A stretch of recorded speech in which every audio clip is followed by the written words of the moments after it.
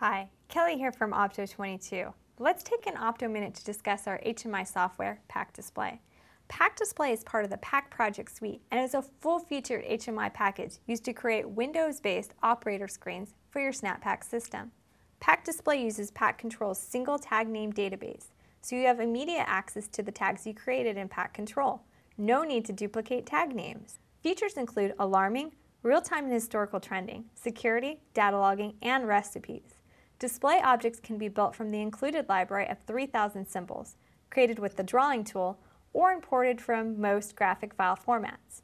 Two versions of PAC Display are available, Basic and Professional. Basic is free of charge and is perfect for most applications. If you need legacy support or redundancy, consider purchasing PAC Display Professional. For more information about PAC Display, please contact Opto22 or view the Opto22 website. Have a great day.